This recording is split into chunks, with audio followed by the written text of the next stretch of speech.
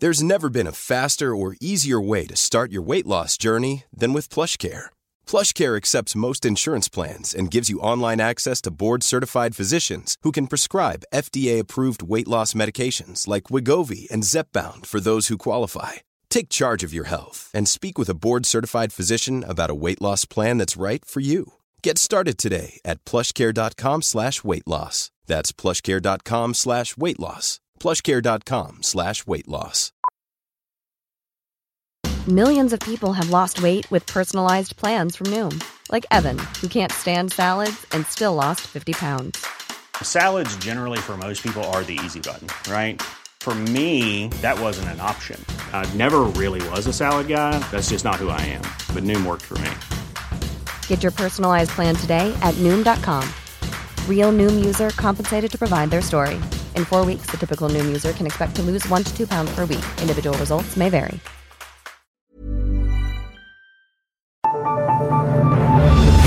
The Michael Reade Show podcast. Tune in weekdays from 9 on LMFM. To contact us, email now, michael@lmfm.ie. Wednesday morning, the 5th of April. Good morning, with much debate and discussion from now till 11 a.m. This is Michael Reade on LMFM. Secondary schools are finding it impossible to recruit teachers. A Red C survey of schools for the Association of Secondary Teachers in Ireland highlights how there are vacancies in almost half of the country's schools. 75% of schools say they received no applications whatsoever when they advertised vacancies. 81% of principals have employed an unqualified teacher. 9 in 10 schools say there have been times when there was no substitute teachers available for them. Teachers are forced to take on extra work. Special education needs teachers are being reassigned to mainstream classes, and 1/5 of schools say they've had to drop a subject or subjects from the curriculum because of the shortage of teachers.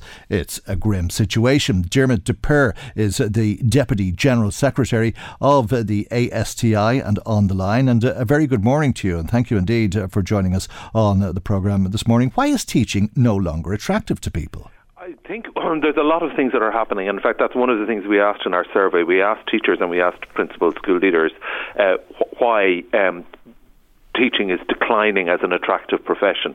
And actually there's a particularly shocking figure about job satisfaction, which is going down so rapidly because we conduct these services regularly, and now we have at the moment job satisfaction is 44% among teachers. It was 60% only 2 years ago. That is shocking. I thought most teachers loved it, and it's been going down steadily. I thought most teachers loved their jobs. Well, a lot of them still do, but what's happening is the workload is getting increasing incrementally. There's a new initiative every 10 minutes. There seems to be. There's the two-tier wage structures, which, has been addressed now, but it's left a kind of corrosive legacy. I think people felt, undervalued.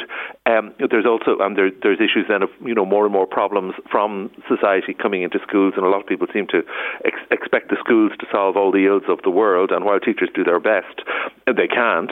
And also another factor is the length of the PME, the qualification needed to enter secondary teaching after you've done your degree, and degrees, as you know now are nearly always 4 years long, and then there's a 2-year postgraduate qualification on top of that. So that's 6 years to become a teacher, which is nearly the time it takes to become a doctor. And you don't get paid for any of that, and the PMAs are costing 11,000 to 15,000 euros for. But you end up in a well-paid job, don't you? Yeah, well, relatively well paid, but people are now saying, as a lot of people are saying, but teachers are now saying that actually they can't afford to, particularly if they're teaching in the urban centres, that because of the price of housing, cost of living increases, and what may look a decent salary on paper is suddenly turning into something that they can't survive. That one of the quotes that people said in the survey was, the cost of living means a 2-teacher salary in our home means we barely manage to pay the bills each month. Okay, but did they not top that up? Because it's a 7-month year, isn't it? There's 5 months to earn extra money, whether that's marking exams or taking on a part-time job. I don't know where you get 7 months from. I mean, but I can certainly think. I mean, the notion that teachers should be taking on part-time jobs. Yes, they do some exam work, which they get some money for. It's not going to, make you be able to, buy your penthouse flat anywhere. But most teachers need the rest. It is a very, I know people think, that, sure, it's so easy because you have all this time off, but in fact, most teachers are exhausted by the end of the year. It's a demanding job. It's a demanding job at the best of times. But there's lots of demanding jobs that don't get 3 months off in the summer and the opportunity to take on additional employment. Well, I don't see that the solution to this problem is asking teachers to take on extra jobs in the summer. I don't think it's a good idea. I don't think it's good for them, and I don't think it'll be good for the students that the teachers don't have a break and time to recharge their batteries. It's one of the things that actually is coming through in all the surveys, and not just from the teachers, but from the school leaders, that the workload is becoming unbearable for teachers at the moment. But it's only teachers and politicians who get holidays. On the scale that we're talking about. There is no other profession in the country, is there, that enjoys such great holidays? Look, I have what I would think is a quite stressful and demanding job as, the Deputy General Secretary of a large union. But there's a big difference. One of the differences is I can switch off. I don't have to go in and perform for 7 or 8 hours every day. And we all know even as when we were students, that if the teacher lost control for 5 minutes or lost their concentration for 5 minutes of the class, that was then finished for several months. So it's not like that they don't need, as I say, they don't need to recharge their batteries. I mean, I'm actually quite shocked that you're suggesting that the solution for teachers for teacher supply is to make it actually even more demanding. We have a crisis in teacher supply. Well, in fairness, I wasn't suggesting that. I was saying it was a well-paid job, particularly when you take into account the time off. And many teachers do fill out the summer months with part-time jobs, don't they? Some do because they have to, but most, I don't think, do it by choice. And as I said, we're here discussing the fact that there is a crisis in teacher supply.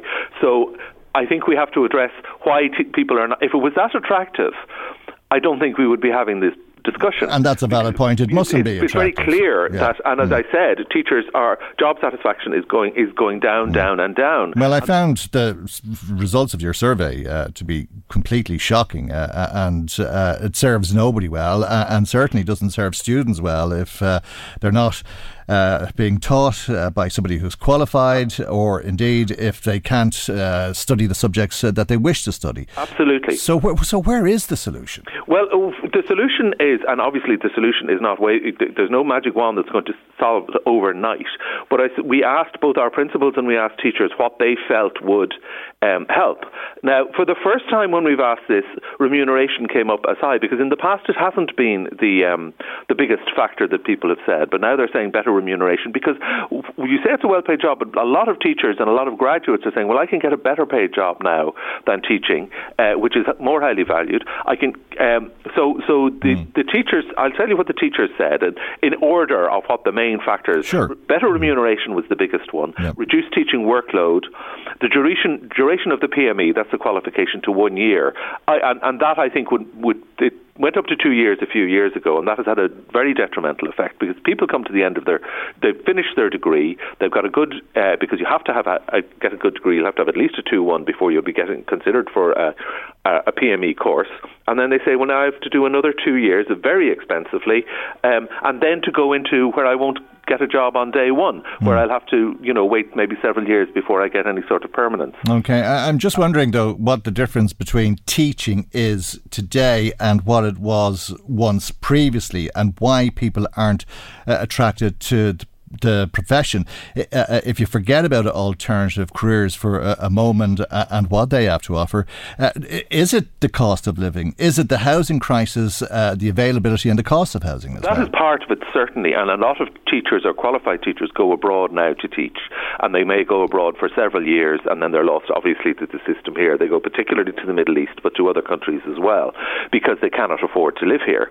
And you see, I suppose one of the differences as well with teaching, and it's not unique, I mean, there would be other professions, I could think of nursing or being in the guards, where a lot of people now can, at least if they're finding the cost of living in, say, Dublin impossible, they can live somewhere and do a lot of their work from home. Teachers can't work from home. I mean, they did during the pandemic, and they did their best, but I think everybody agrees that it was not ideal. And so they have to travel, if they're either living, an awful lot of teachers are either living with their parents, they're kind of couch surfing, or they're commuting intolerable commutes because of the cost of living. And that obviously is affecting a lot of professions, but I think it particularly impacts on something like teaching, where you have to be in a particular place every day. Hoping to buy a home at the average age now, according to the CSO, which is at 39 apparently.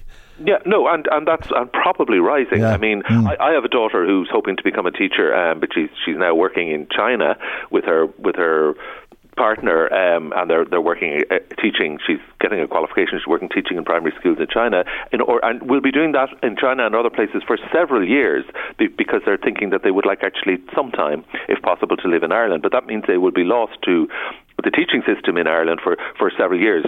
And that's not unique. There are other issues that come up. Redeployment and job mobility is a great difficulty, and I think a lot of teachers, who particularly are working in the urban areas, would like maybe to move nearer home where they come from, but it's quite difficult to move. Now, obviously, that's partly because the vacancies are not there, although they are now there all over the country.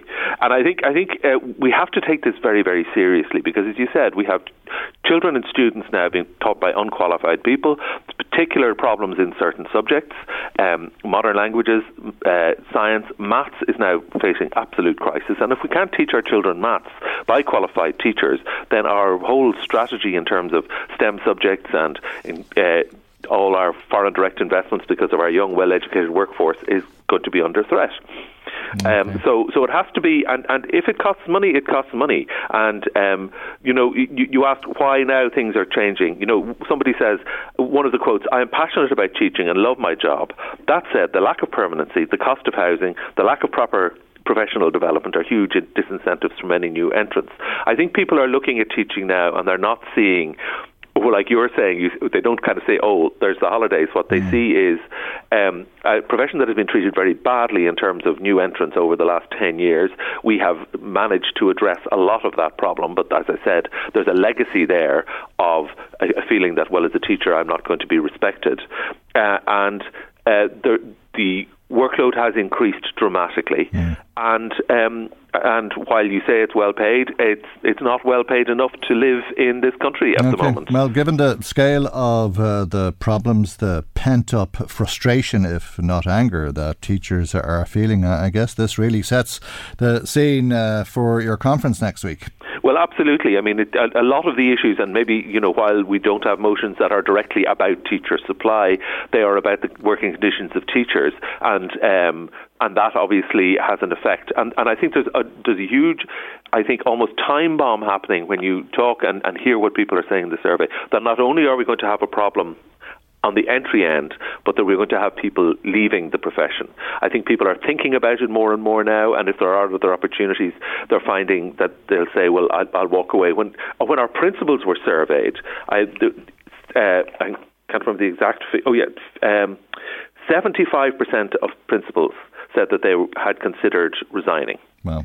And 20% of principals, so included in that 75, had said that they regularly consider resigning because of the unbearable workload. And the reasons they give are an unsustainable workload, poor health, work-life balance, and health and well-being. And while they were surveyed, they said they had good relationships with their staff, with their students, with their parents, with their boards, but that they were just finding that their work-life balance, their work style, that they were spending more and more time in the summer. And you talk about holidays, which are not 30% of the year, but okay, they're more than most. That principals are finding they're spending 3 months in the summer trying to recruit people because it is such a crisis, and it has to be addressed. It's obviously a very serious situation. I'm sure we'll be hearing more over the coming week as the conferences start up next week. We'll leave it there for the moment, though, and thank you indeed for joining us on the programme today. That's Dermot DePer, who's the Deputy General Secretary of ASTI, the Association of Secondary Teachers in Ireland.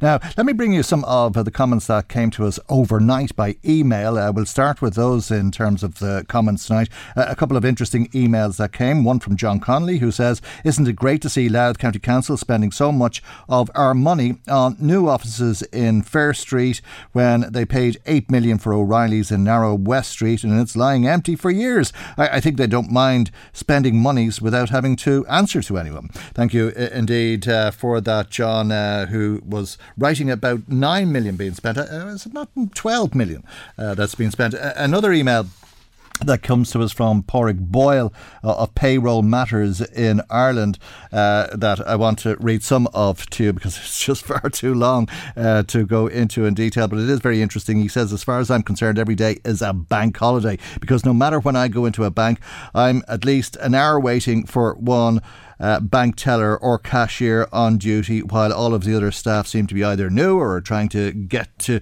you to use the machines, which is useless if you need to withdraw 2,000 or 3,000 euro. Why do we continue to elevate the status of banks by referring to our national and our public holidays as bank holidays and bank holiday weekends? It's high time the people of Ireland wake up and smell the roses. It's now time to consign the term of bank holiday for public holidays in Ireland to history.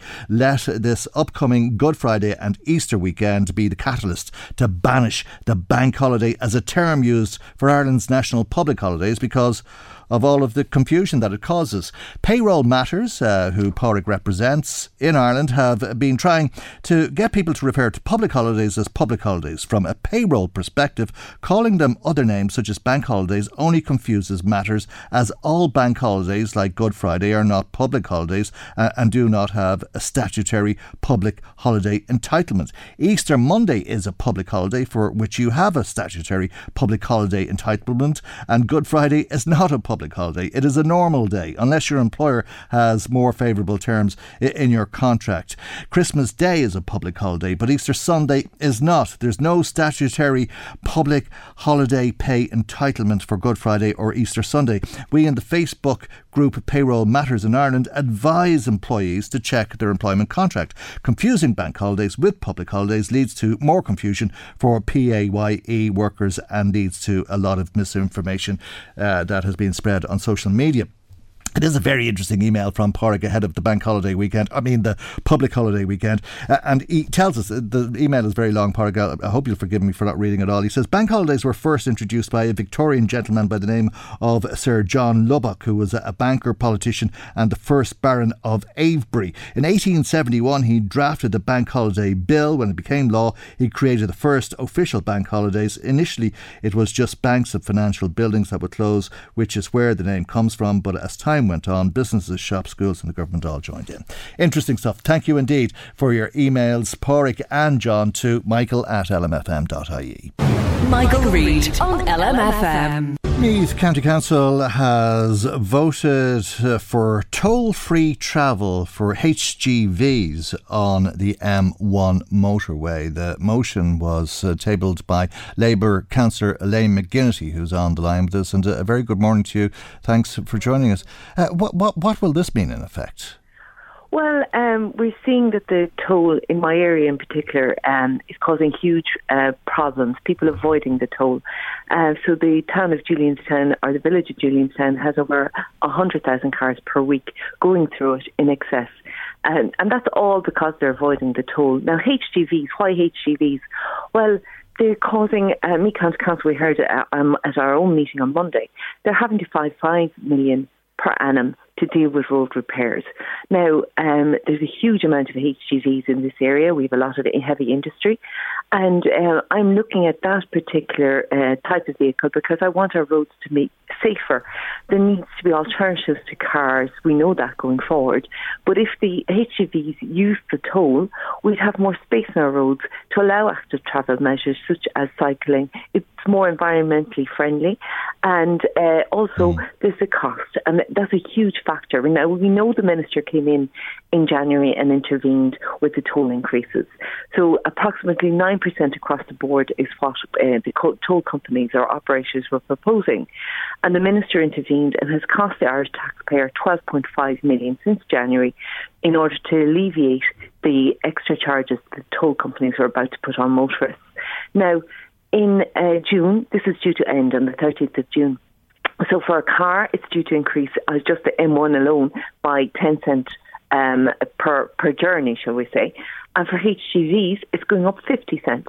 At the end of the day, it's the consumer that's going to be paying this increase because they will have to pass it on. Because if you look at what's going on, it's not just tolls that are going up.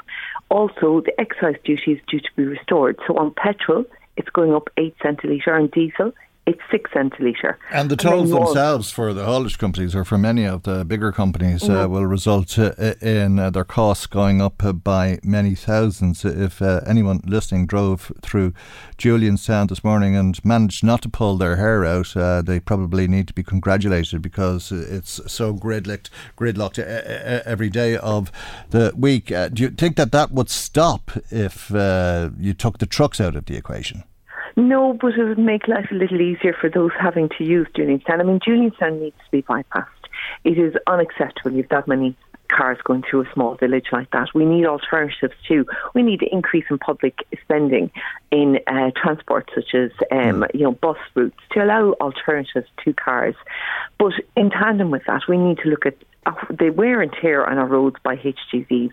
Motorways were built. We were told this, that they would take the traffic out of the small villages and towns across the country. It's not just Unionstown, it's across the country. Yeah. And, that's not happening. The reality is... Okay, if you took the trucks out of Julianstown, would you save the $5 million? If you took the trucks out of Julianstown, it would go some way in saving the $5 million, because the council's picking up the tab from them not using it. It's also that pay the council, the consumer, through our taxes, to pay for this. So if you look at the subvention that's given to the toll industry in this country, the taxpayer paid for the less car numbers, shall we say, on the roads during COVID. We had contractual obligations. So the government stepped in there and paid. Look at the bumper tax take at that stage. Now the taxpayers again paying because they want to increase the maximum. They're taking the maximum amount of toll increase that they can possibly put on consumers. They're doing that, and it's costing 12.5. Well, you sound like a crank now. No, but I mean, there has to be some give and take. There has to be some give and take. I mean, there is give and take. They built the road. They built the road. The roads were built a long time. Under the agreement that there would be tolls and that we wouldn't have motorways. The government, many governments have told us we wouldn't have motorways if we didn't have these private companies build the tolls, build the motorways, and then told them, which was the deal. Are you saying that we welch on the deal, or that they're not entitled to their part of the deal? But there has to be give and take. The deal you don't want the trucks. You don't want the trucks in Julianstown. That's fair enough. But if it's give and take, would you not take that $5 million and give it to Northlink, who operate the M1 toll? But we already gave $12.5 million to the toll company since January. Now this is going to cost approximately, when it comes in June, 8 million to the HGV or the trucking companies. This 50 cent per journey is going to cost that. Now I look at the toll companies because I live near one, and I'm looking. There's no operators. I know a lot of your listeners. The toll operators have been. But so what? You're sounding like a crank again. That's their business. That is their business, but there has to be fairness in this. And fairness is being all passed on to the customer. The customer needs what is coming back. All right, but it's unfair to rewrite contracts. But where's the value for the customer in this? Where's the value for all of us? A bit late in the day to be talking about that now. The value, to answer the question though, the value is the motorway. But hold on a second. Do we need better value on how we spend our public money? And do we hoodwink private companies and get them to build a motorway and then change the terms of the contract? But what exactly, this is my point, Michael, are we getting for these increases? The motorway. Where is the spend? But with the motorways already there, they're asking for an increase in tolls. So exactly what? Show me how it's going to be spent. Show me where the money is going. Show me the benefit. It's going in profits to Northlink. Yeah, I mean, is it all one way, or do we? Well, if you don't like it, drive through Julianstown. And you don't have to pay the toll. And you go back to why were tolls built. This wasn't supposed to happen.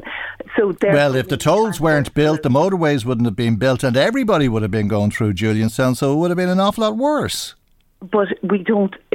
So 100,000 cards is not acceptable per week. But it would be 200,000, wouldn't it? Solutions. But that's the point. It'd be 150 or 200,000 cars a week if the motorway wasn't there. It could very well be, but we might have bypassed Julianstown and have alternatives. But we have put all our eggs in one basket with these tolls, and we have 10 years. We'll talk about the M1. We have 10 years to run in this contract. It's due up in 2033. Now, the government came in and took on the M50. We know that they've bought out that contract. There is money to be made in tolls, but why are we handing it all over to private operators? Should we not be looking for value for the taxpayer here? And should we not be looking at what's in it with these increases? Increases for the sake of increases are not okay in this environment because we're all suffering. We need to start asking questions on how our money's being spent. Is this value for the taxpayer? So these increases that the toll companies are looking for, are they really merited? What exactly are they going to spend it on? As you say, is it going to the bottom line, or actually are we going to get our tolls and our roads upgraded? Are we going to keep looking at these contracts as if they can't be... The motorways are in great condition.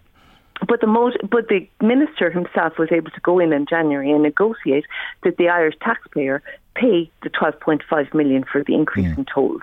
So if that were you able to negotiate in January, surely you can be able to negotiate in June. Okay. And that's my point. There needs to be a give and take. We'll see if Eamon Ryan, the minister, does that again, but we'll leave there for the moment. Elaine, thank you indeed for joining us. That's Labour councillor on Meath County Council, Elaine McGinnity. Some of the comments coming to us, somebody says, taking the trucks out of Julianstown won't make much difference, Michael. The problem is the massive amount of houses built in East Meath over the last 20 years without the relevant infrastructure to match. That's Cahill in Mornington. Thank you indeed.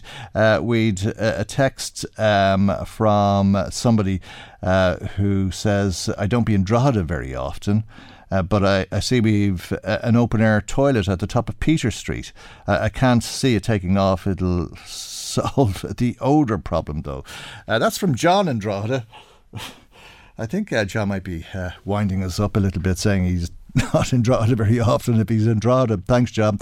Somebody else says, good morning, Michael. How dare this alleged government, whom were not elected by the Irish people, decide our neutrality? Well, I don't think they will decide our neutrality. That's an open question to some degree, but they certainly are an elected government. That's democracy. It is the people who decide our future stance. A referendum needs to take place if we are an alleged democratic country. We are in enough troubles already with their capitalist attitude, says our caller. Thank you indeed if you've been in touch. Our telephone number 041 983 2000. Text or WhatsApp 086 1800 658. Email michael@lmfm.ie. Michael Reade on LMFM. The Alzheimer's Society of Ireland has extracted data from a survey that was carried out last year by Family Carers of Ireland, and what they've done is look at how people who are caring for other people with dementia are coping given the cost of living crisis that is taking place in the country. And the findings of the 129 people that they looked at are pretty stark. Many of them are cutting back on household essentials or cutting back on seeing friends and family because of a shortage of money. Some have fallen into arrears in paying rent or mortgage repayments and are finding it difficult to make ends meet. Let's speak to Clodagh Whelan, who is Advocacy Manager with the Alzheimer's Association of Ireland. Good morning to you, Clodagh. Thanks for joining us on the programme. You found that on average a carer or somebody who's caring for somebody with dementia is 53 years of age, is a woman in her middle age and is working full-time essentially caring for people. Yeah, that was something that was really notable in this research, that over 79% of people surveyed said they were providing between 80 and 100% of the care for their loved one. And look, you know, we know the family carers of people with dementia are at the front line of dementia care in Ireland, and they make huge personal sacrifices. They want to know that their loved one is safe and looked after. But what we're hearing from those families is that an already stressful situation, because the caring role can be stressful, is now being made worse by financial concerns. And, excuse me, I suppose we're we're concerned across the board in what we've learned from this research. We're concerned that 55% of people are having difficulty making ends meet. We're very concerned around the fact that people are cutting back on household essentials, that people are falling into mortgage arrears, utility bill arrears. But one that really stuck out for us was that 22% of the people surveyed said that they were cutting back on seeing family and friends, that they weren't going to as many social occasions. And, that there's an impact on loneliness is bad for your health. Yeah. Isolation is bad for our brain health. And, the caring journey can be a lonely one. Oh, absolutely. And a very difficult, stressful. Yeah, it takes a toll on the person themselves. But you need that social interaction to kind of mitigate against that. It's little surprise, though, given another finding, which is that 1 in 3 of the people surveyed are earning less than 20,000. You can do little or nothing on 20,000. And if you're working between 140 and 168 hours a week caring for dad or mum or for your husband or whatever the case may be, you don't have the money and you probably don't have the energy. No, and what a lot of people are doing is, I suppose, they're reliant on family and friends, and it can be a bit of a patchwork. What we would see is, some families, you do Monday, I'll do Tuesday, the home carer comes in Wednesday, and even managing that is nearly like a full-time job. If someone falls, ill or something, it's like a house of cards. And I suppose what we as an organisation have done extensive research around the impact of caring for a person living with dementia. We know, for example, that family carers are 3 times more likely to have clinical depression than the general population. We know it has an impact on your life, and actually even after your loved one may move to long-term care or die, that impact will stay with the family carer. But it's not the fault of the person with dementia, it's the fault of the services and supports that are available to those families. So we want to really clearly, I suppose, say to the government that family carers of people living with dementia are struggling financially, and we need, there was a Dáil debate recently talking about how much family carers save the state. Marion Harkin's motion, indeed. We listened to a lot of that, and indeed it is impossible to put a price on it, but it's the equivalent of billions that the state is saving as a result of people caring for loved ones. But it's really interesting. Oh, sorry, Michael. It's really interesting what you said there about it's impossible to put a price on it, because so we have a price of 800 million that carers of people with dementia save the state. But of course, you can't really put a price on keeping your loved one at home, them knowing that the family member is beside them to support them on every step of a difficult journey. Oh, and how important it is for people to stay at home if they can stay at home. And that's obviously not possible for an awful lot of people, unfortunately. But you're already looking at ways that people caring for those with dementia can be helped, and you're looking for some measures to be introduced in the upcoming budget, as far away as that seems at the moment. I know it is far away, but I suppose we're beginning the conversation now, because we do want the government to understand that this is a serious problem and we have to really put our heads together and find serious and workable solutions. I mean, there's some long-term measures, some faster ones that could happen straight away. Like at the moment, the carers allowance is not a qualifying payment for the fuel allowance. So that means that, people are struggling with the rising cost of fuel and household bills. That would be one that we'd really welcome. And also, I suppose the government did a lot of one-off payments in Budget 2023. And of course, we welcome them. We're very glad to see any extra money going to family carers and people with dementia. But what we need to see now is more meaningful long-term supports, because you can't plan your life. You can't say, how am I going to pay my rent? How am I going to pay the electricity bill? How am I going to put petrol in my car if you're dependent on intermittent one-off payments? So while they're very welcome, and we believe family carers should get them just like others who receive social protection, and there is an issue actually with the once-off payment that's coming now in April, and that doesn't include people who receive the annual carer support grant as a standalone payment, and we have asked the government about that. But generally, we want to see higher weekly payments, because then people can, plan their life in a dignified manner. Okay, Clodagh, I have to leave there. I'm out of time, but thank you indeed for joining us. Thanks for your time, Michael. Thank you indeed. Clodagh Whelan, Advocacy Manager with the Alzheimer's Association of Ireland.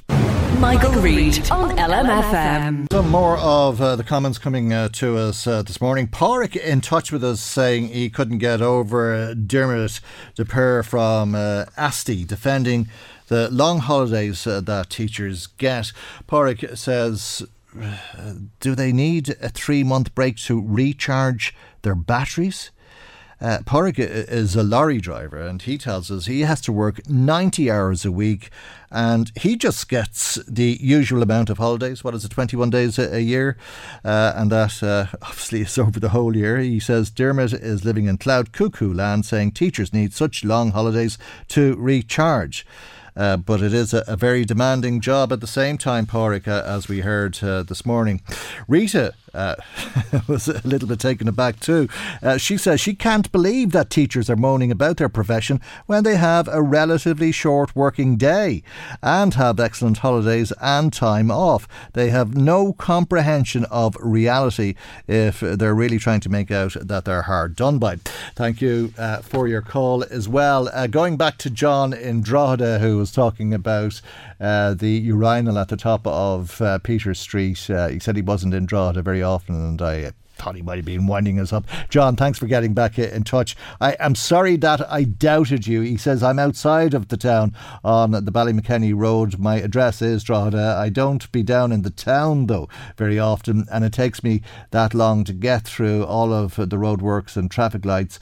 When I do get through, then it's time to go home, and then I have to do it all over again in the opposite direction. Oh my God, John, thank you indeed for sharing that with us. Our telephone number 041 983 2000. Text or WhatsApp if you want to comment 086 1800 658. Email michael@lmfm.ie.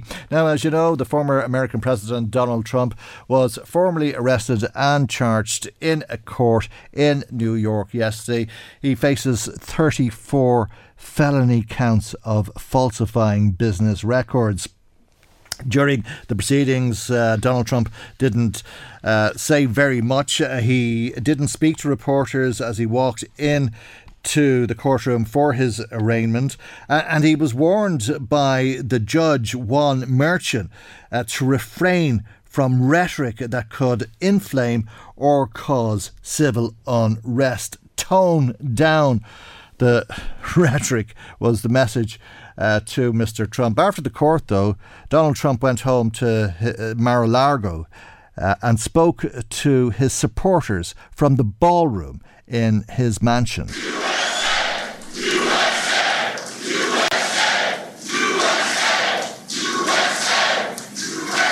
Thank you very much, everybody. And we have to save our country. God bless you all. God bless you all. And I never thought anything like this could happen in America. Never thought it could happen. The only crime that I have committed is to fearlessly defend our nation from those who seek to destroy it. That went down well. This was a former president facing criminal charges, claiming he has been vilified by his political opponents. From the beginning, the Democrats spied on my campaign. Remember that? They attacked me with an onslaught of fraudulent investigations. Russia, Russia, Russia. Ukraine, Ukraine, Ukraine. Impeachment hoax number 1. Impeachment hoax number 2. The illegal and unconstitutional raid on Mar-a-Lago right here. They're lying to the FISA courts, the FBI and DOJ relentlessly pursuing Republicans. The unconstitutional changes to election laws by not getting approvals from state legislators. The millions of votes illegally stuffed into ballot boxes and all caught on government cameras. And just recently, the FBI and DOJ, in collusion with Twitter and Facebook, in order not to say anything bad about the Hunter Biden laptop from hell. Selling a little or a lot? Shopify helps you do your thing however you cha-ching. Shopify is the global commerce platform that helps you sell at every stage of your business. From the launch your online shop stage to the first real-life store stage, all the way to the did we just hit a million orders stage. Shopify is there to help you grow. Shopify helps you turn browsers into buyers with the internet's best converting checkout. 36% better on average compared to other leading commerce platforms. Because businesses that grow, grow with Shopify. Get a $1 per month trial period at shopify.com/work. Shopify.com/work. There's never been a faster or easier way to start your weight loss journey than with PlushCare.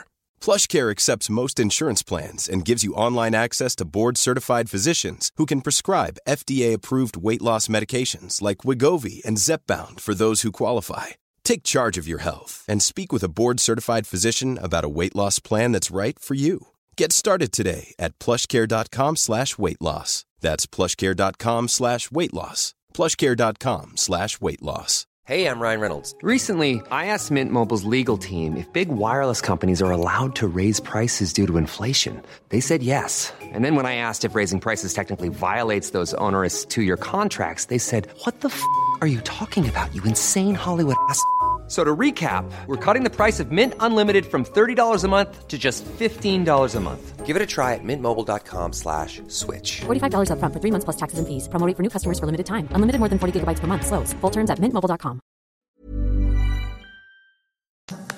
Which exposes the Biden family as criminals and which, according to the pollsters, would have made a 17-point difference in the election result. And we needed a lot less than that, like about 16.9. It would have been in our favor, not my favor, our favor, because our country is going to hell. Good God. The Biden family are criminals. Trump was basically asking if there is anything that is too low when it comes to the efforts to destroy Donald Trump. And now this massive election interference at a scale never seen before in our country, beginning with the radical left, George Soros-backed prosecutor Alvin Bragg of New York, who campaigned on the fact that he would get President Trump. I'm going to get him. I'm going to get him. This is a guy campaigning. You want to get President Trump at any cost, and this before he knew anything about me, didn't know a thing about me. He was campaigning. As it turns out, virtually everybody that has looked at this case, including rhinos and even hardcore Democrats, say there is no crime and that it should never have been brought. Never have been brought. Everybody. Even people that aren't big fans have said it. They said this is not the right thing to do. It's an insult to our country as the world is already laughing at us. Donald Trump, the victim. Now, when Trump says the world is laughing at America, you might wonder if it is because of the shame Donald Trump has brought to his country, but that's not exactly how Trump sees it. There's so many other reasons, like our open borders, our incompetent withdrawal from Afghanistan, where we left behind American citizens, $85 billion worth of the best military equipment in the world, lost 13 magnificent young lives, and far too many to mention that are so badly hurt with the loss of arms and legs and facial obliteration. The most embarrassing time in our country's history, in my opinion. That's a long list, and there was more. Then our give up on energy independence and even energy dominance. We're going to be dominant within 6 months, more than any other nation, times 2. Energy, then crime. We had this all just 3 years ago. Our raging crime statistics, if you look in Democrat-run cities, numbers the likes of which we have never seen before. Indeed, crime in democratic cities. But worse still, the open threats by various countries of the use of nuclear weapons, something never mentioned or discussed by outside nations during the Trump administration, and which could very well lead under the Biden administration's leadership to an all-out nuclear World War III can happen. We're not very far away from it, believe it or not. Trump was on a roll. Nuclear war indeed, and nuclear war may not sound good, but that doesn't say it all, because they do say that it's all about the economy, stupid, don't they? An economy that has been crippled by the biggest inflation we have seen in more than 60 years, and a military that I used to defeat ISIS in 4 weeks. They said it would take 4 years. 4 weeks to kill al-Baghdadi and Soleimani, that has now gone woke at the top levels by trying to indoctrinate everyone down to the lowest ranking patriot. But now they have really stepped up their efforts by indicting the 45th president of the United States, who received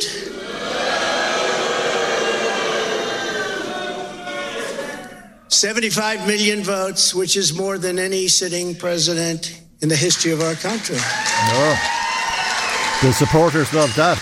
Now, this is Donald Trump speaking after his courtroom appearance yesterday. It sounds like an election campaign speech. You'd be forgiven for forgetting that the former president has been charged with criminal offences. With a local failed district attorney charging a former president of the United States for the first time in history, on a basis that every single pundit and legal analyst said, there is no case. There's no case.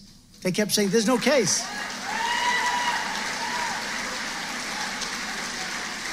Virtually everyone. But it's far worse than that, because he knew there was no case. That's why last week he delayed for a month and then immediately took that back and threw this ridiculous indictment together. Came out today, everybody said, this is not really an indictment. There's nothing here. My lawyers came to me and they said, there's nothing here. They're not even saying what you did. The criminal is the district attorney because he illegally leaked massive amounts of grand jury information for which he should be prosecuted, or at a minimum, he should resign. Remarkable. Just remarkable for a former president to suggest that the Attorney General should be prosecuted would be unbelievable, in fact, if Trump himself wasn't in the dock.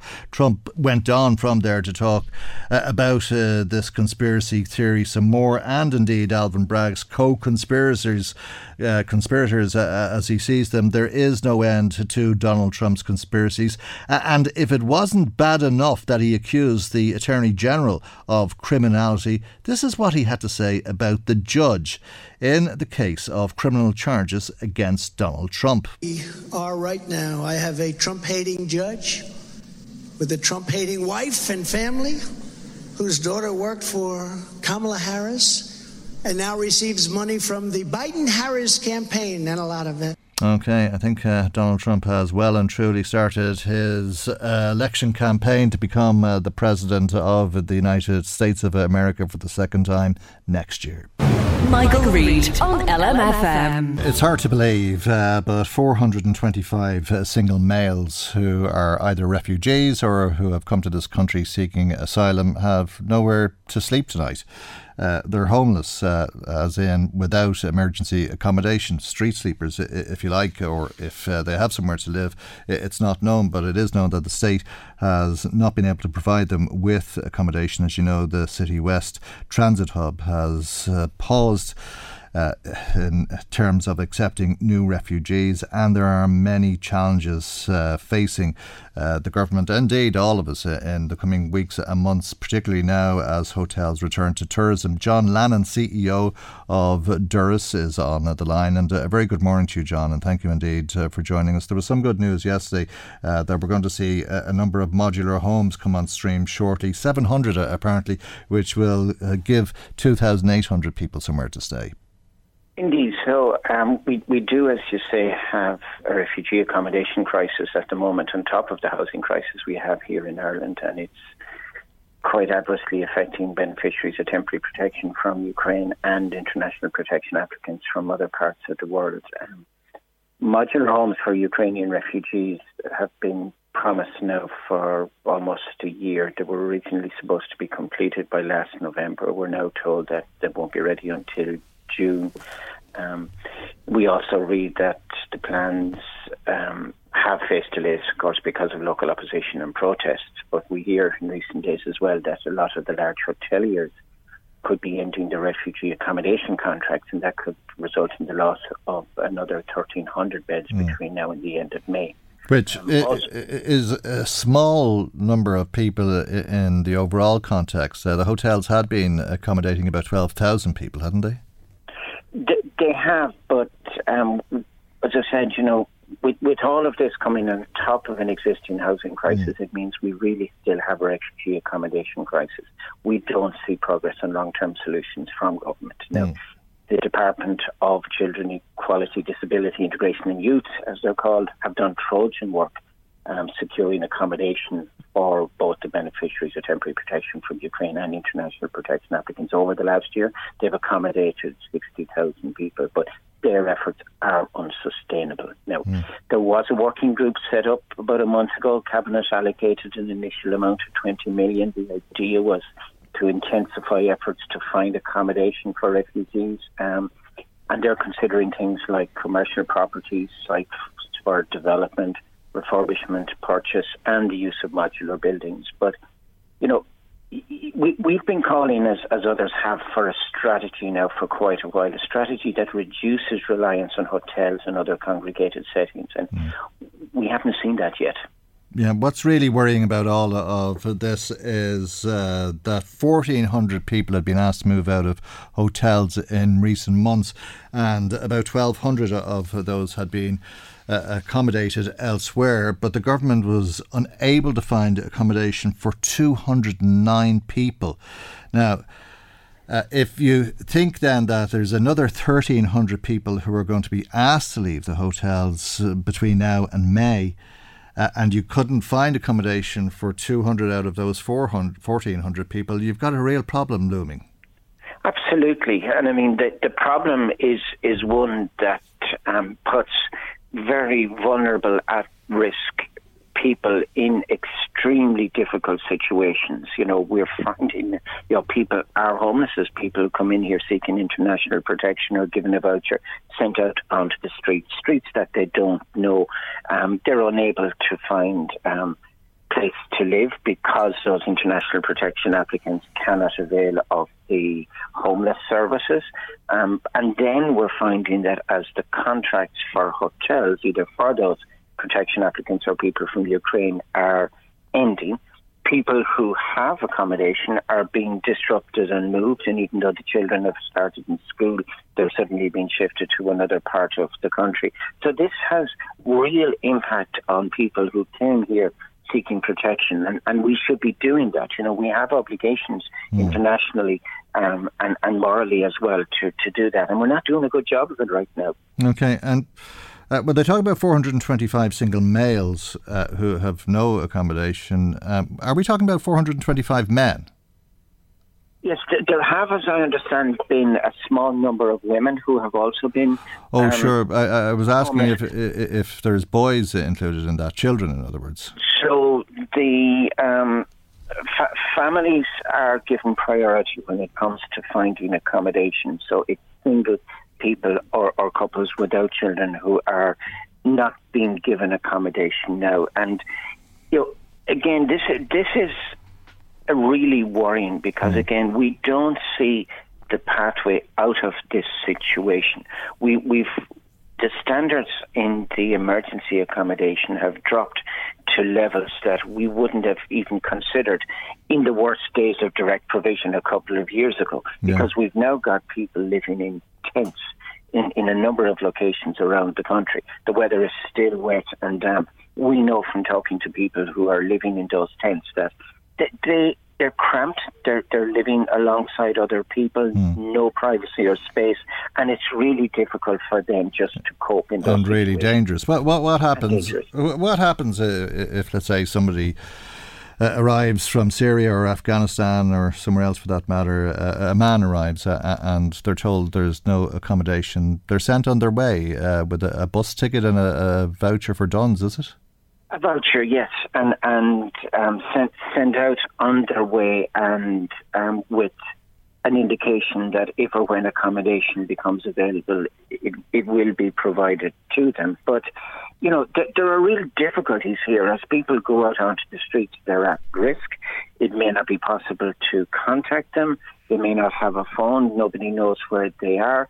They try to find a place to rest, either by going to organisations that they've heard of that might be able to help them, or trying to find contacts or people that they might know who within the country that would be able to do something for them. But this is hugely unsatisfactory. We have to remember that there are people coming in who have been traumatised by war and persecution, who have suffered displacement and really difficult journeys in order to get here, and are extremely vulnerable from both a physical and mental health point of view, and need to be treated better than being just put out onto the street. And why can't we find somewhere for them to live? The government told us in March of last year to expect 200,000 people to arrive. Less than half of that number has arrived. And absolutely, yes. So while we know that the numbers that have arrived from Ukraine have been quite significant, up to 80,000 people, and we know that the numbers of people seeking asylum here from other parts of the world have certainly gone up. The numbers were predicted, and as you say, there was talk of much higher numbers. And like others, you know, Doris has been calling since the start of this increase in people arriving here for a national strategy, for a plan around how this was going to be addressed, because it is an emergency situation. You know, business as usual in terms of what we were doing with regard to direct provision and contracting accommodation providers was never going to work. There needed to be something better, something different than that in terms of, you know, and you know, while it's positive that this working group has been set up by the Cabinet and the Taoiseach now, and given an amount of money to look at different options, it's coming quite late, and also we haven't yet seen any indications of what's going to emerge from that will address the emergency that we have right now. Okay. Can people listening help to address it? Well, I think we've got to continue to look for that plan and to ask our politicians for that. But I'd go back to the point in relation to modular homes that I mentioned around the difficulties that the government have said that they've got there, and the delays that are facing as a result of local opposition and protests. I think in all of this, communities are really important, the length and breadth of the country. You know, certainly a lot more needs to be done by government to intensify communications and engaging, you know, communities, but communities themselves are key, and I think it's really important that they become engaged, certainly ask questions, ensure that, you know, they don't allow vacuums to be created for the far right to parachute into to start spreading lies and misinformation. And at the length and breadth of Ireland, people need to continue to show the goodwill that has been shown since last February to people who are arriving here seeking protection. Find ways to welcome them into the communities rather than trying to look for ways to oppose them and shut them out. And if they have accommodation lying idle, maybe to think about how, 425 people who've come here from war-torn areas predominantly are sleeping on the streets of Dublin. Absolutely, and I think one thing that can be done there is that each of the local authorities have an offer a home scheme, and if you contact them, go to their website, if you have a vacant property or vacant unit, do get in touch with them and make it available if possible. Okay, John, we leave it there. Thank you as always for joining us. John Lennon is the CEO of Doris. Doris is an independent, non-profit, non-governmental organisation that works to support and promote the rights of all migrants in Ireland. Now, let me bring you some of the comments coming to us. A lot of people in touch with us today. Great to be hearing from so many people. We had a listener in touch about caring for loved ones at home who says, I'm looking after my 96-year-old mother at home night and day. My family are the ones suffering, yet I try my best to look after my husband and them too. I applied for carer's allowance. It's mean tested on my small pension and my husband's earnings. He just gets a normal week's wage, yet I get little or no carers. Why means test? And it's me looking after my mother, not my husband. Yet social can pay out dole payments 100% to well-abled men that can go out and work but won't work because they get everything too handy, free bus passes and all of that. I'm sick of how the government system works, and thanks for taking the time to read this. Well, thank you for taking the time to send us your text. Pat in Dunleer says, Michael, maybe you can tell me where the money is going from the tolls in this country, because the roads I have to drive on are just full of potholes. And what I was told is that the toll money is not going to any other road that I know of. So where are all these millions going to? Well, as I understand it, Pat, they're going in profit to the operators of the tolls who built the motorways and indeed to maintain the motorways. I don't think you'll come across a pothole on a motorway, so some of the money is spent on that, but the rest of it's going in profits. That's as I say, as I understand it. But thank you indeed for your message. Our phone number is 041 983 2000. Just to remind you, if you want to text or WhatsApp, 086 1800 658. Email michael@lmfm.ie. Michael Reade on LMFM. Just another comment about teachers and the ASTI Red Sea survey on the shortage of teachers. Somebody saying, I'm not a teacher, but there is a shortage of teachers. That survey makes it clear. But why don't people go to college, study and become a teacher if they want long holidays? Thank you indeed. The teachers are on their Easter holidays. A lot of people are on their Easter holidays at the moment, for that matter. I'm sure some politicians are on holidays, although they're probably working hard in their constituencies because the Dáil is in recess for Easter. But the government most certainly isn't on holidays this week. It's been a very busy week for the government meeting yesterday and again today for a second cabinet meeting. Let's speak to our political correspondent Sean Defoe, who's on the line. And a very good morning to you, Sean. It's a packed agenda for the ministers today when they meet. Yeah, that's right. Busy agenda again today. Like the business of the government doesn't stop, as you say, even though the TDs are notionally on holidays anyway, even though they're I'm sure they'll say they're very busy in the constituencies, as you point out. So quite a few bits on the agenda today. Obviously, there's a lot in relation to the Defence Forces. There is a memo in relation to the progression of the inquiry into the conditions in the Defence Forces, the statutory investigation that have been called for after that awful report that was released last week that some women were barely tolerated in the Defence Forces and highlighted instances of bullying, harassment and sexual abuse across the organisation. So a little bit more from the Tánaiste Micheál Martin on that. And as well as that, he's looking to set up a forum, a new forum, basically looking at the future of Ireland's foreign policy and place in the world. And I'm reading between the lines a small bit here, see neutrality as part of that, because one of the conditions for this being called, and there will be 3 different sets of the forum over a course of 4 days in Dublin, Galway and Cork, is post-Russia's invasion of Ukraine. Where has that left Europe? Where has that left the world? And where has that left Ireland? And in a week when we saw Finland join NATO, abandoning their long-held position of neutrality and doing so actually with the support of a huge amount of people. It was interesting, they had an election campaign which the Prime Minister lost, but it wasn't because of that issue. It was other things are happening in the economy mostly that sort of set that up. So that is going to be an interesting conversation over the summer. Where should we go with Ireland's neutrality? Is it sort of fit for purpose in the 21st century? And then also the final memo being brought by Minister Martin by the Tánaiste is in relation to an EU defence force that is being set up, or a defence group, if you like, in the Mediterranean to prevent illegal arms smuggling into Libya and illegal petrol smuggling out of Libya. This is sort of an ongoing mission that's been there, and he's seeking permission to send one of the Defence Forces vessels for a period of 7 weeks over the summer. Okay, and is there any question about sending this naval vessel into the Mediterranean in terms of neutrality?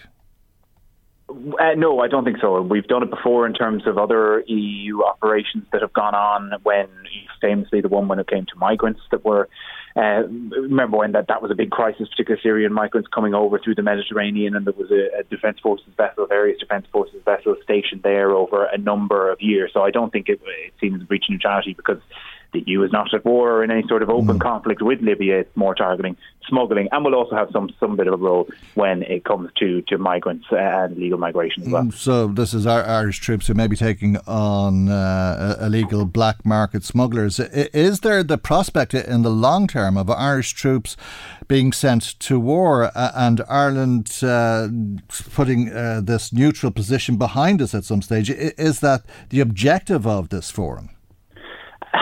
I don't think that's the outright objective of the forum, no. The forum is more of a broad church. It's not dissimilar, I suppose, in my mind at least, to the citizens' assemblies that have been set up by respective governments now to deal with sort of thorny issues. So I think what the government is hoping is to put the issue on the agenda. And you've seen the language of particularly the Taoiseach and the Taoiseach, and even when they swapped roles, change over the last while in relation to our neutrality. And it's probably the first time in decades that there has been a real serious questioning over what has been a policy that a lot of Irish people have supported over the centuries now in the history, or century rather, in the history of our state. Now, though, you have to question, I mean, are we actually neutral in the first place? We're not politically neutral, as politicians keep on reminding us. We are sending aid to Ukraine, albeit not military aid. And I suppose the question becomes, if there were to be a war in Europe, a bigger war in Europe, would our neutrality be any sort of a defence? In the past, obviously World War II being the prime example, it sort of kept Ireland out of conflicts.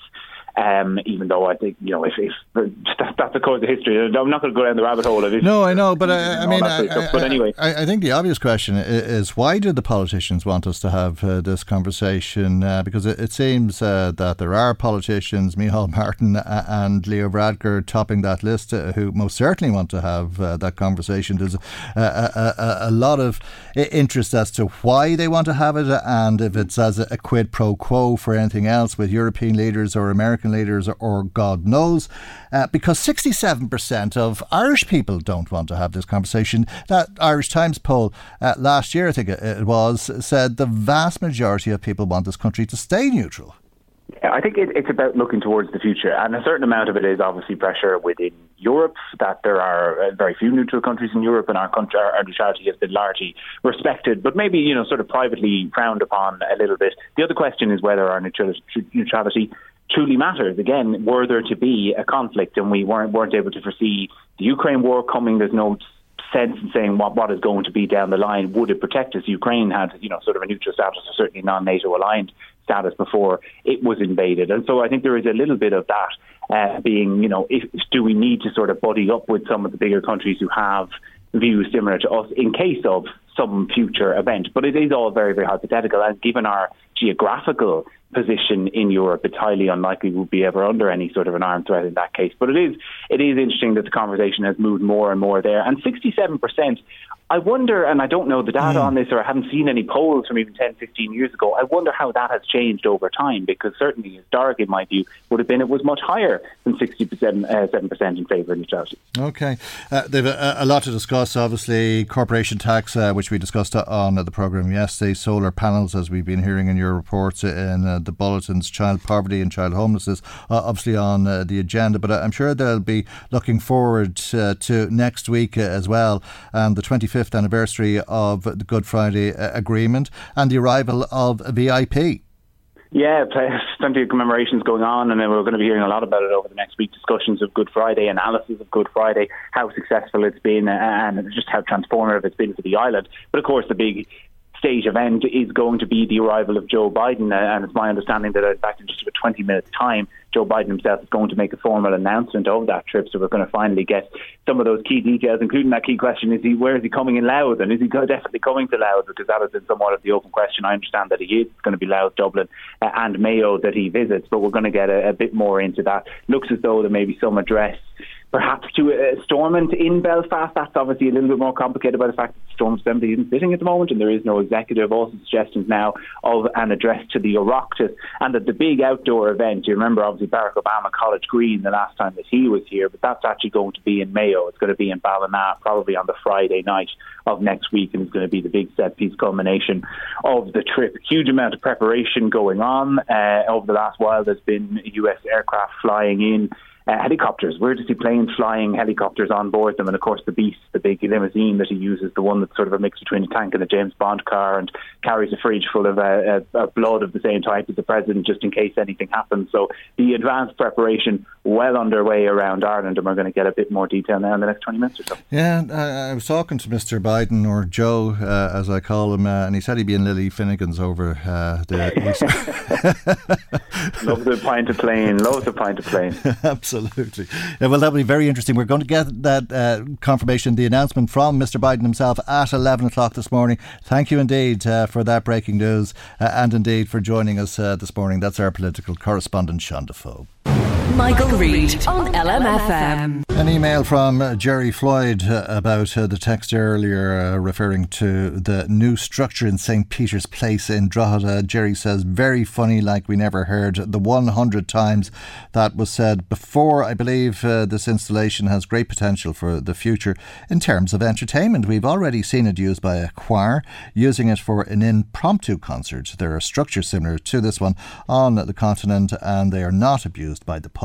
If it is used at night as a public urinal, well, that just serves to show the uncouth or lack of manners and breeding of our townspeople. Thank you, Jerry Floyd, for your email to michael@lmfm.ie. Now to Trim in County Meath, where people have been asked to conserve water in order to help restore the levels at the Brayhill Reservoir. Let's speak to Michael Cuniff, Regional Assets Operational Lead for Water with Uisce Éireann, the rebranded Irish Water. Good morning to you, Michael. Thank you indeed for joining us on the programme this morning.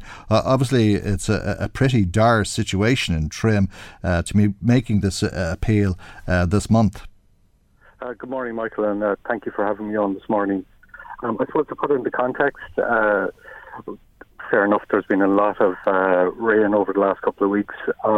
In the river catchment where we extract our raw water for Trim Water Treatment Plant, we have found that the quality of the water due to the amount of rain has decreased, and that has meant that we've had to decrease our production rates at the water treatment plant that ultimately supplies the water up to Brayhill Reservoir in order to have a safe amount of storage capacity in the reservoir. That was our need for the last couple of nights, to restrict flow out between the hours of 10 and 6 in order to replenish those reserves in the reservoir. It's just the fact that the supply-demand balance is tight enough, because the treatment plant had to reduce production to cater for the poor raw water quality.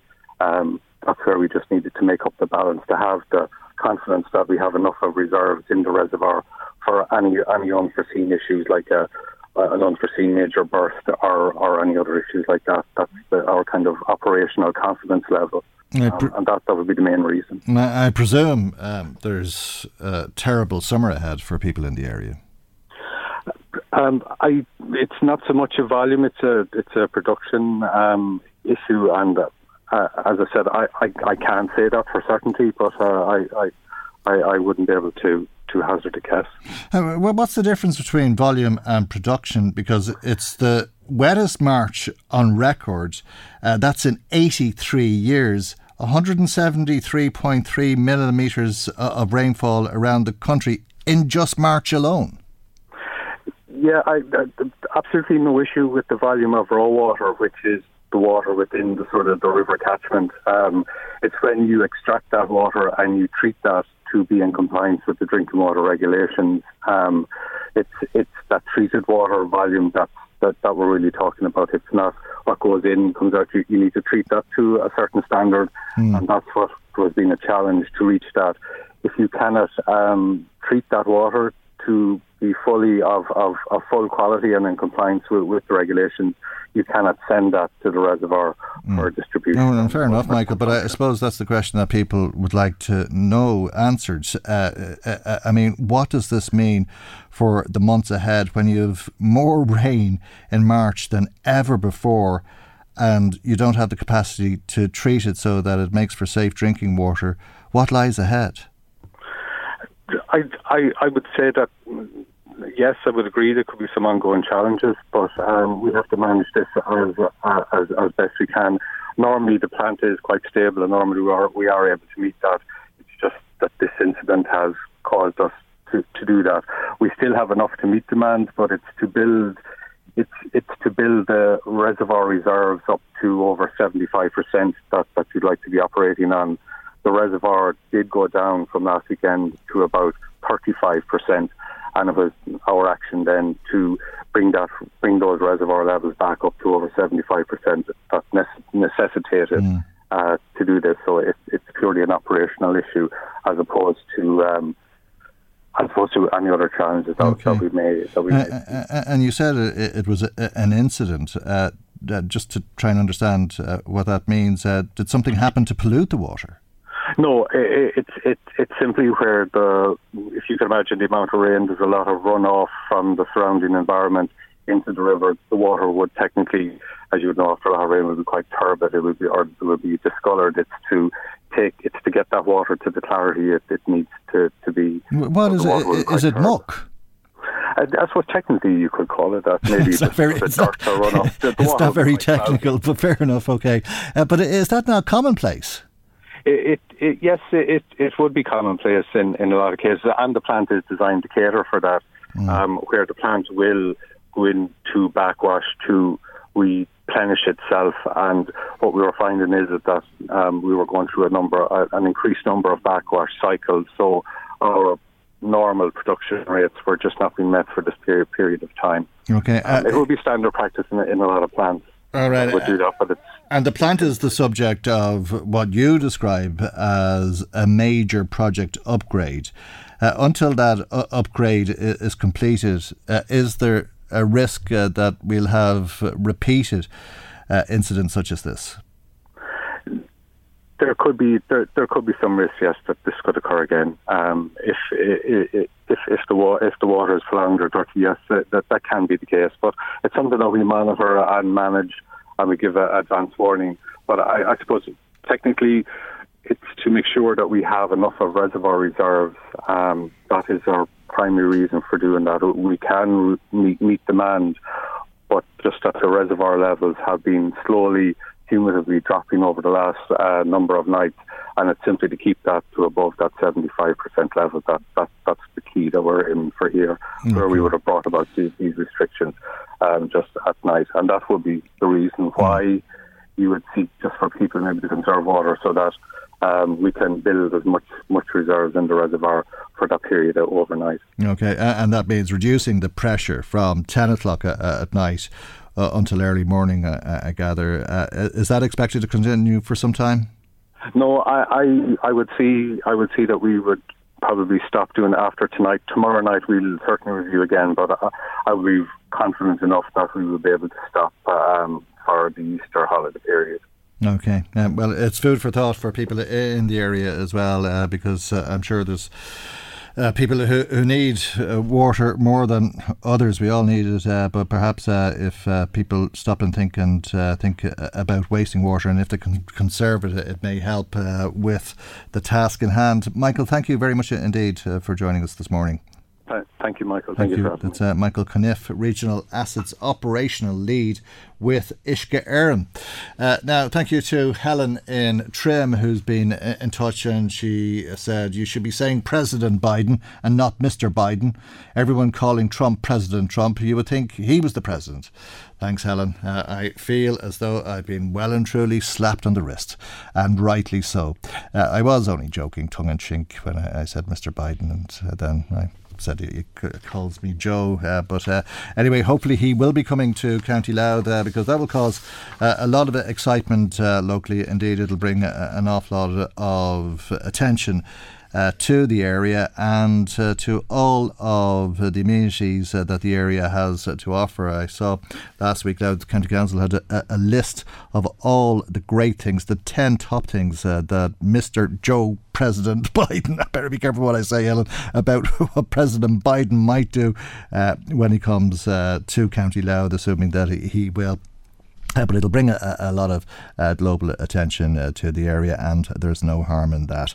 Thanks to Joe in Trim, who says if Irish Water can't deal with muck in the rivers. We've got a bit of a problem. God forbid what's ahead this summer. Thank you, Joe. That's the final word for today. Our programme is just running out of time. We're waiting to hear what the President has to say about his visit to Ireland in the next few minutes. Maggie Maguire researched today. Chris Murray was in the control tower. I'm Michael. God willing, we'll see you for our next programme tomorrow morning at 9 a.m. on LMFM. Good morning. Bye-bye. The Michael Reade Show podcast. Tune in weekdays from 9 on LMFM. To contact us, email now, michael@lmfm.ie.